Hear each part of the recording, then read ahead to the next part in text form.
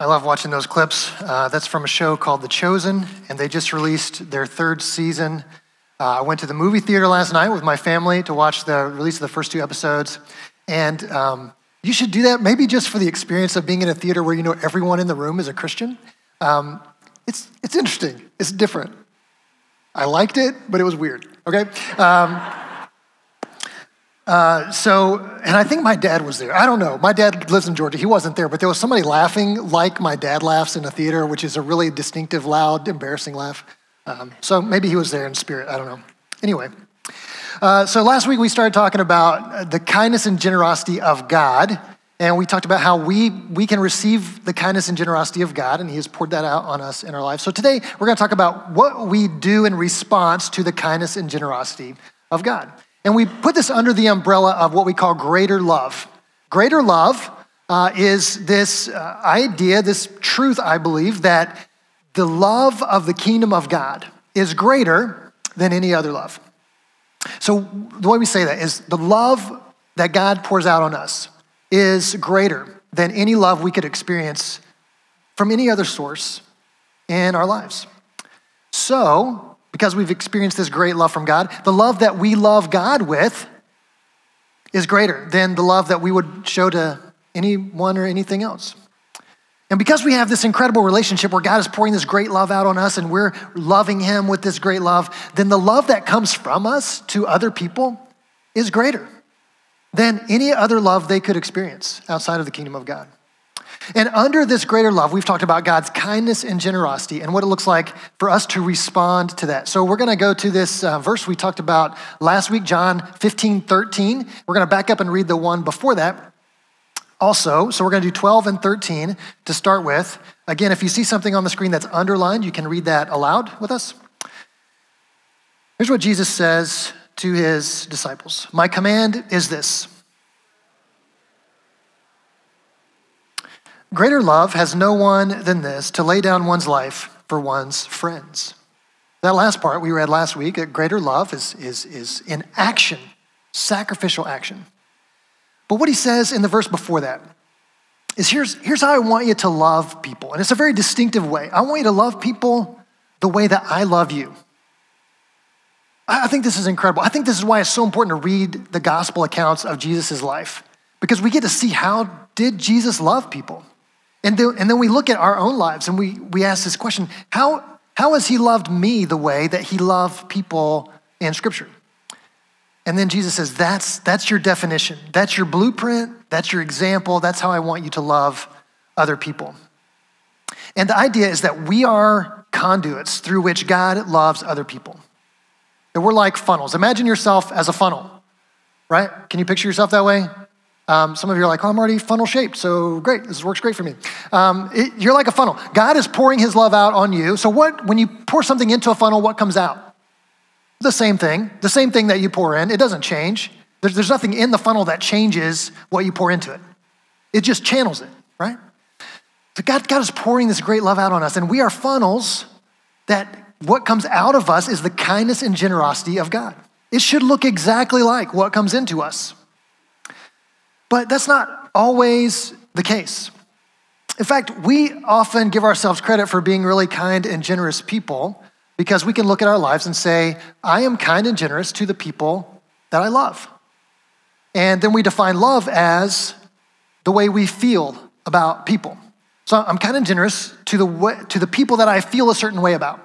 So there are people in my life that I feel love towards. And maybe that feeling is directed in a sense of like attraction or connectedness. Maybe it's directed in a sense of responsibility, where you can kind of look at somebody and go, well, I'm responsible for them, so I have this feeling of responsibility, so I love them.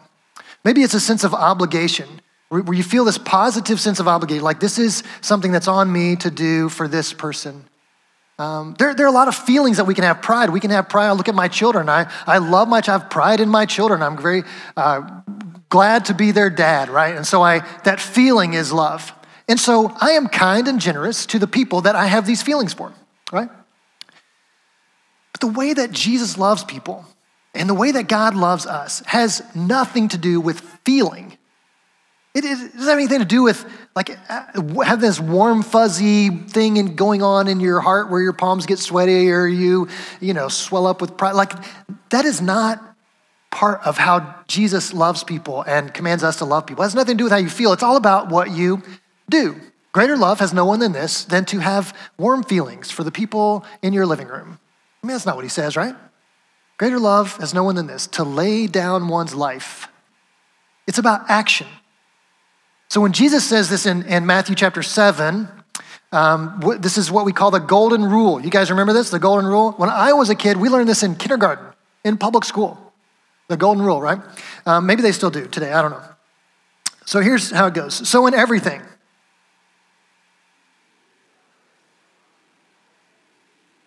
for this sums up the law and the prophets. I got ahead of you there. My apologies.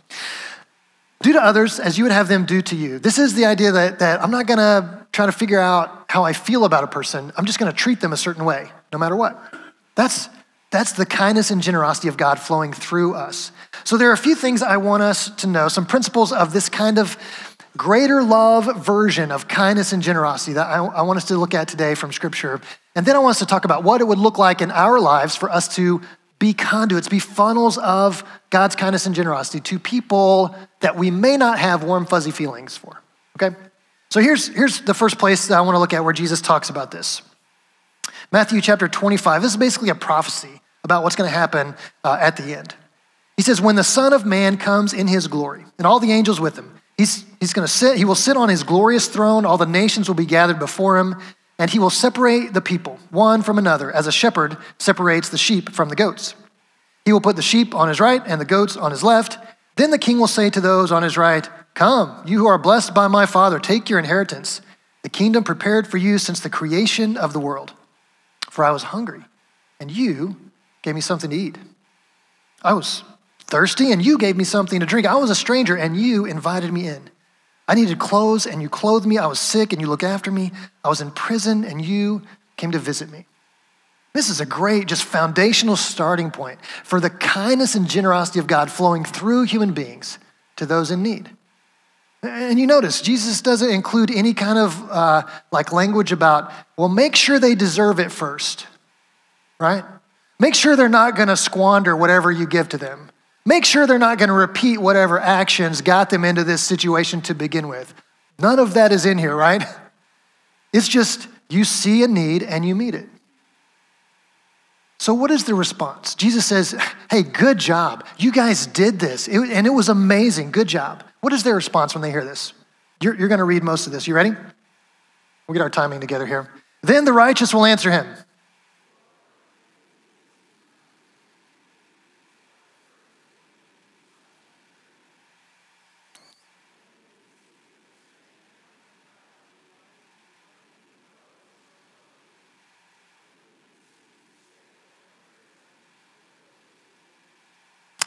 And the king will reply, truly I tell you, whatever you did for one of these, the least of these brothers and sisters of mine, you did for me. What I think is so fascinating about their response is Jesus is calling out this incredible kindness and generosity that has flowed out of these people, and they're going, I don't remember doing that. I'm confused. When did we do that? And here's what I think is happening. I think here's what Jesus is celebrating. These people were so used to being kind and generous to everyone that they no longer recognized when they were doing it. Have you ever driven somewhere really familiar, like to your house or to your job or to your favorite restaurant, like Chick-fil-A maybe, and you get there and you don't remember the drive. You don't remember the turns you took. You don't remember because your mind was somewhere else, and it's like your car just knows where to go. Or maybe you actually have one of those cars that knows where to go. I don't know. But your mind was somewhere else. You're so familiar with the route that you don't remember the turns that you took. You just do it automatically. I think this is what Jesus is talking about with these people. He's like, you guys are so used to it. It's such a normal part. You've repeated this process so many times, you're not even aware that you're doing it. And I celebrate, I love that. That's exactly the kind of people that are going to be celebrated in the kingdom of God. You have just built kindness and generosity into your everyday life. You don't even know you're doing it anymore. That's how I want to be. I want to be that kind of person where it just flows out of me. And if somebody said, hey man, thanks for being so kind, I'd be like, what are you talking about? I don't even know. I don't remember doing that. I'm just living life. That's just what I do. Like that's how I want to be. And I think that is a greater love version of kindness and generosity that is not judgmental or self-conscious. It's not judgmental or self-conscious. It's not looking around, finding out if people deserve it. And it's not looking at, is anybody going to see? Is anybody going to, if I do this, will anybody know? Will anybody mention my name? It's none of that is involved. It's just kindness and generosity for the sake of meeting the needs of the people around us. So that's principle number one. Number two is this kind of kindness and generosity speaks the truth in love. Speaks the truth in love. Let's look at Ephesians chapter 4, verses 14 and 15. Paul is writing to this church in Ephesus, talking to them about how to be the church, how to keep false teaching from getting in the way, and how to build each other up and be the body of Christ. Here's what he says. Then we will no longer be infants tossed back and forth by the waves and blown here and there by every wind of teaching and by the cunning and craftiness of people in their deceitful scheming. Instead, we will grow to become in every respect the mature body of him who is the head, that is Christ. So the implication here is if we don't speak the truth in love, then this stuff in verse 14 is what happens. We're blown here and there by every wind of teaching, by the cunning and craftiness of people in their deceitful scheming. If we don't speak the truth in love, then anything goes. And we just have no real handle on what's true, what's real, what's right. But instead, we're going to speak the truth in love. This is not a very popular approach in our culture today.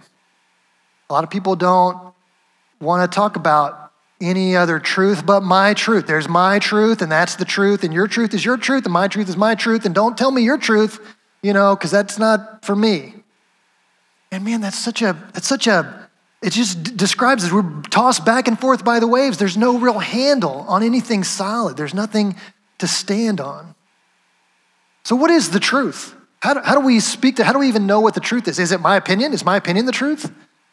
I hope not, because I have changed my opinion a lot over the years. There have been times when I was dead wrong. I'm probably pretty dead wrong about something right now. What's the truth? Jesus says, I am the way and the truth and the life. Jesus shows us the words that he says and the works that he does, that's the truth. And when we can speak that truth in love to people, man, it gives us something firm to stand on. That is the kindness and generosity of God flowing through us. It's not always nice to speak the truth in love, is it? Nice is you never criticize anyone. You never say anything that could be interpreted as critical feedback or you need to change something. Nice people don't do that. But we're not called to be nice. We're called to be kind. There's a difference between nice and kind.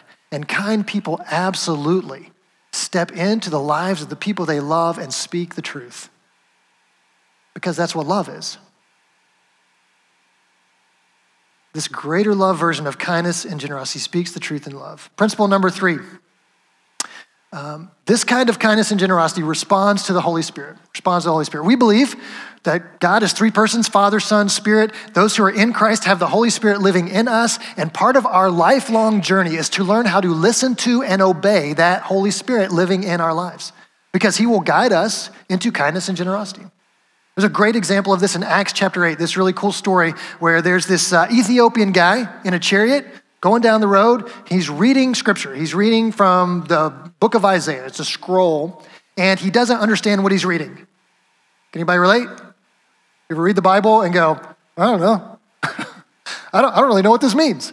Yeah, that happens. And it was happening to this guy, this Ethiopian driving down the road, reading scripture, doesn't understand what he's reading. The Holy Spirit sees him and cares about him. So he goes and taps Philip on the shoulder. Philip actually does understand what Isaiah is talking about. He says, hey, Philip, I want you to go to this road down in the south and let's just see what happens. So Philip obeys the Holy Spirit, goes to this road. Lo and behold, an Ethiopian in a chariot reading Isaiah. So he hops up in the chariot and says, what's up? I'm Philip. How's it going? What are you reading? Well, I'm reading Isaiah. Do you understand what you're reading? Honestly, man, I've got no clue. I happen to understand that. Do you mind if I share this with you? So he talks him through how Isaiah is actually talking about Jesus. And he's like, Jesus is where it's at, man. Well, you got to get to know Jesus. He tells him all about Jesus from Isaiah. And the Ethiopian gets so excited. He's like, why? I got to get baptized. There's some water. Let's stop here. I want to get baptized right now. So they do it. And then the Holy Spirit, you should read this because this is how it ends this story. And the Holy Spirit takes Philip away. You're like, what does that mean? Does he teleport him somewhere else? I don't know.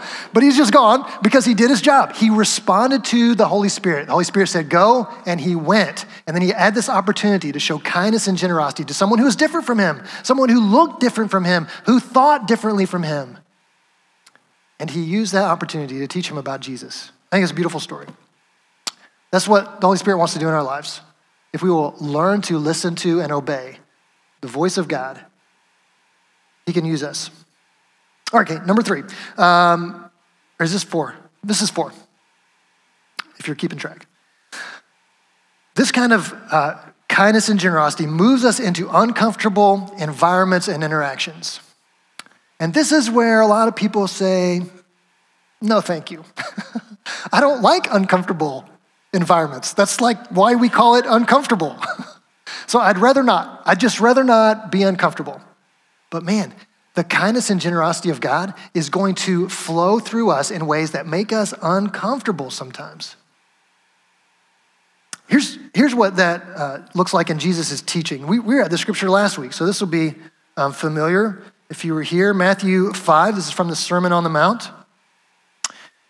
Jesus says, you have heard that it was said, love your neighbor and hate your enemy.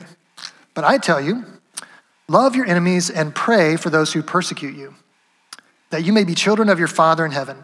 He causes his sun to rise on the evil and the good and sends rain on the righteous and the unrighteous.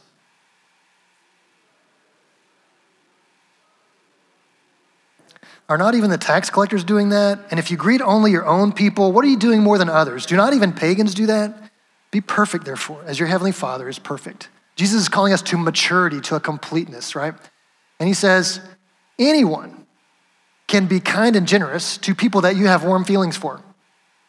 Like that's pretty natural. That's going to be easy. What we're doing, what the kingdom of God is about being kind and generous to people who are not like you. People you might even consider an enemy. I don't know if you have any enemies, people that are actively trying to disrupt your life.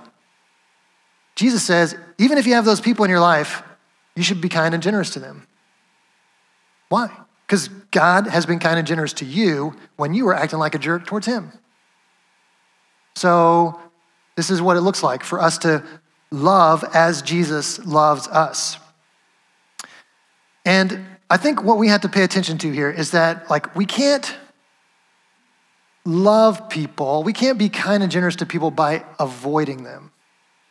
And I think what we try to do sometimes, I'm being honest, here's what I try to do sometimes. If there are people who tend to seem like they want to disrupt my personal happiness, or we just have strong differences and our interactions are not pleasant, or I just find them annoying. Now, it would not be any of you, none of you are annoying, but there might be people out there that I might find annoying, hypothetically. My tendency is just to avoid them. You feel that? Do you have that in your life, in your heart? My tendency is just I'll just go this way. They're over there, I'm going a different direction. You can't be kind and generous to people by avoiding them, because kindness and generosity is not about a feeling, it's about action. And action requires us to do something on their behalf. Love your enemies. Pray for those who persecute you.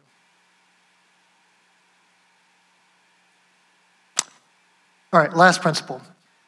This type of kindness and generosity will cost us resources. It will cost us resources. You guys remember when Jesus was asked, somebody said, what's the greatest commandment in the law? And Jesus said, to love the Lord your God with all your heart, soul, and strength. And there's another one, you gotta kind of add to that, love your neighbor as yourself. And then somebody in the crowd said, well, who is my neighbor? And Jesus told a story as an answer to that question, who is my neighbor? The story of, we call it the story of the Good Samaritan. And it's about this Jewish man who's walking down the road, gets beat up and robbed and thrown into a ditch. And then a couple of religious people walk by and kind of move to the other side. in a pretty bold statement of, we're too good for this situation. Too busy, too important, too pure, whatever. And then a man comes by who should be the guy's natural enemy, is a Samaritan, and he doesn't pass by. In fact, he stops, and his actions towards this person cost him. They cost him time because he stopped from his journey. They cost him energy because he puts this wounded person on his donkey, so he walks while this guy rides. And it costs him money because he takes him to an inn and pays for his care. He allows his kindness and generosity to cost him something. I think that's significant. I think if you've ever experienced that, you probably have never forgotten it. If somebody has ever been kind and generous to you in a way that cost them something, I bet it stuck out to you. This is what we're called to. This is what's demonstrated for us is a kind of love that costs us something. So I want to give us a couple scenarios of what that sort of looks like, because I think there are a couple of ways that we can get a little on the wrong foot with generosity. So here's scenario number one. Let's say I have 2 ice cream cones and you have 0 ice cream cones. And I give you an ice cream cone. So now you have something you didn't have before. Is that generosity? Well, I experience it, or you experience it as generosity because you now have something that you didn't have before. So to you, it may feel like generosity. But to me, does it feel like generosity? I had 2 ice cream. What am I going to do with 2 ice cream cones? Well, I could eat them, I guess, but that's a little indulgent, right? I'm not going to lie. I've probably eaten 2 ice cream cones before. But I have extra, and out of this extra that I have that I don't even have a use for, I give you some of my extra. Is that really generous? Or is that just basic, human decency? Here's another scenario. Let's say I have 1 ice cream cone and you have 0 ice cream cones. And I take the 1 ice cream cone I have and I give it to you, but you're lactose intolerant. Is that generosity? Well, it feels like generosity to me because I gave away something that I had. Now I don't have it anymore. It wasn't extra. It was the only one I had. But was it generosity to you?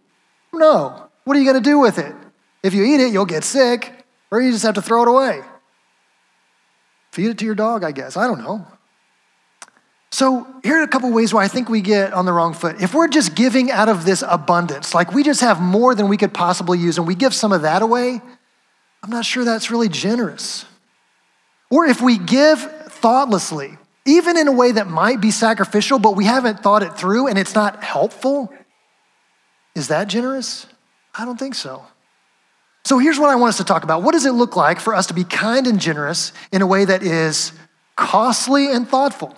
We let it cost us something, but also put some thought into it so it's actually helpful. So here's what we're going to do. We're launching a generosity venture today called Planting Presents. And we're going to run this through our Advent season. Our Advent series starts next week. It's going to be called Expecting Presents. Not the kind that ends with a T, but the other kind. So a little wordplay there. Mrs. Beechler likes that, right? Expecting presents, and then we're going to tag onto it this generosity venture called Planting Presents. Black Friday's coming up, right? I almost said Good Friday. It's like the opposite of Good Friday. It's Black Friday.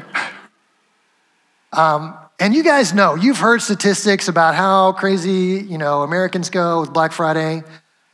This is just a time of year when we spend a lot of money on gifts. And one thing that I think our culture tries to get us to buy into, this is a marketing strategy to get you to spend more money, is that the more you spend, the more you love someone. Those two things go together. If I love you a lot, I spend a lot. If I spend a lot, you should know that I love you a lot. Can we just be honest for a minute and mentally acknowledge that's not really true? That's not how love works. Love is not tied to how much I spend on you. Can we acknowledge that that's really not true? So what I want us to do is go into this season of buying gifts with our eyes kind of wide open to the way the culture tries to trick us into spending more than we really need to spend, and instead do something else with our money. The average family in the US spends $300 per child at Christmas. Some of you you're like, that's not very much. We go way over that. Some of you are like, whoa, how can you possibly spend $300?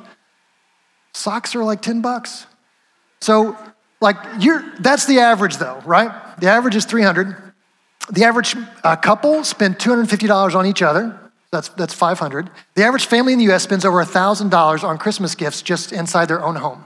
It's not counting, friends, neighbors, relatives, $1,000 a year. Some of you are like, that's not that much. And some of you are like, that's a lot. But I'm just saying, that's the average. What if we took a different mindset this year, just for the next few weeks? And we said, how much I spend on you is not proof of my love. What if we decided as a family, hey, well, let's spend a little less on gifts this year and let's invest in something else? Well, what else? What could that be? Adam has an answer for you, believe it or not. We recently got connected with this organization called Central India Christian Mission.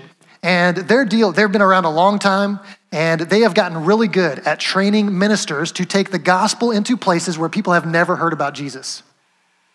And they have recently gained access into a state in India where they couldn't get into before because there are local laws that say you're not allowed to try to convert people in this area. Well, they've changed that law, and now they can go into this state. There are 65 million people that live in this state in India, and less than 1% of them have heard about Jesus.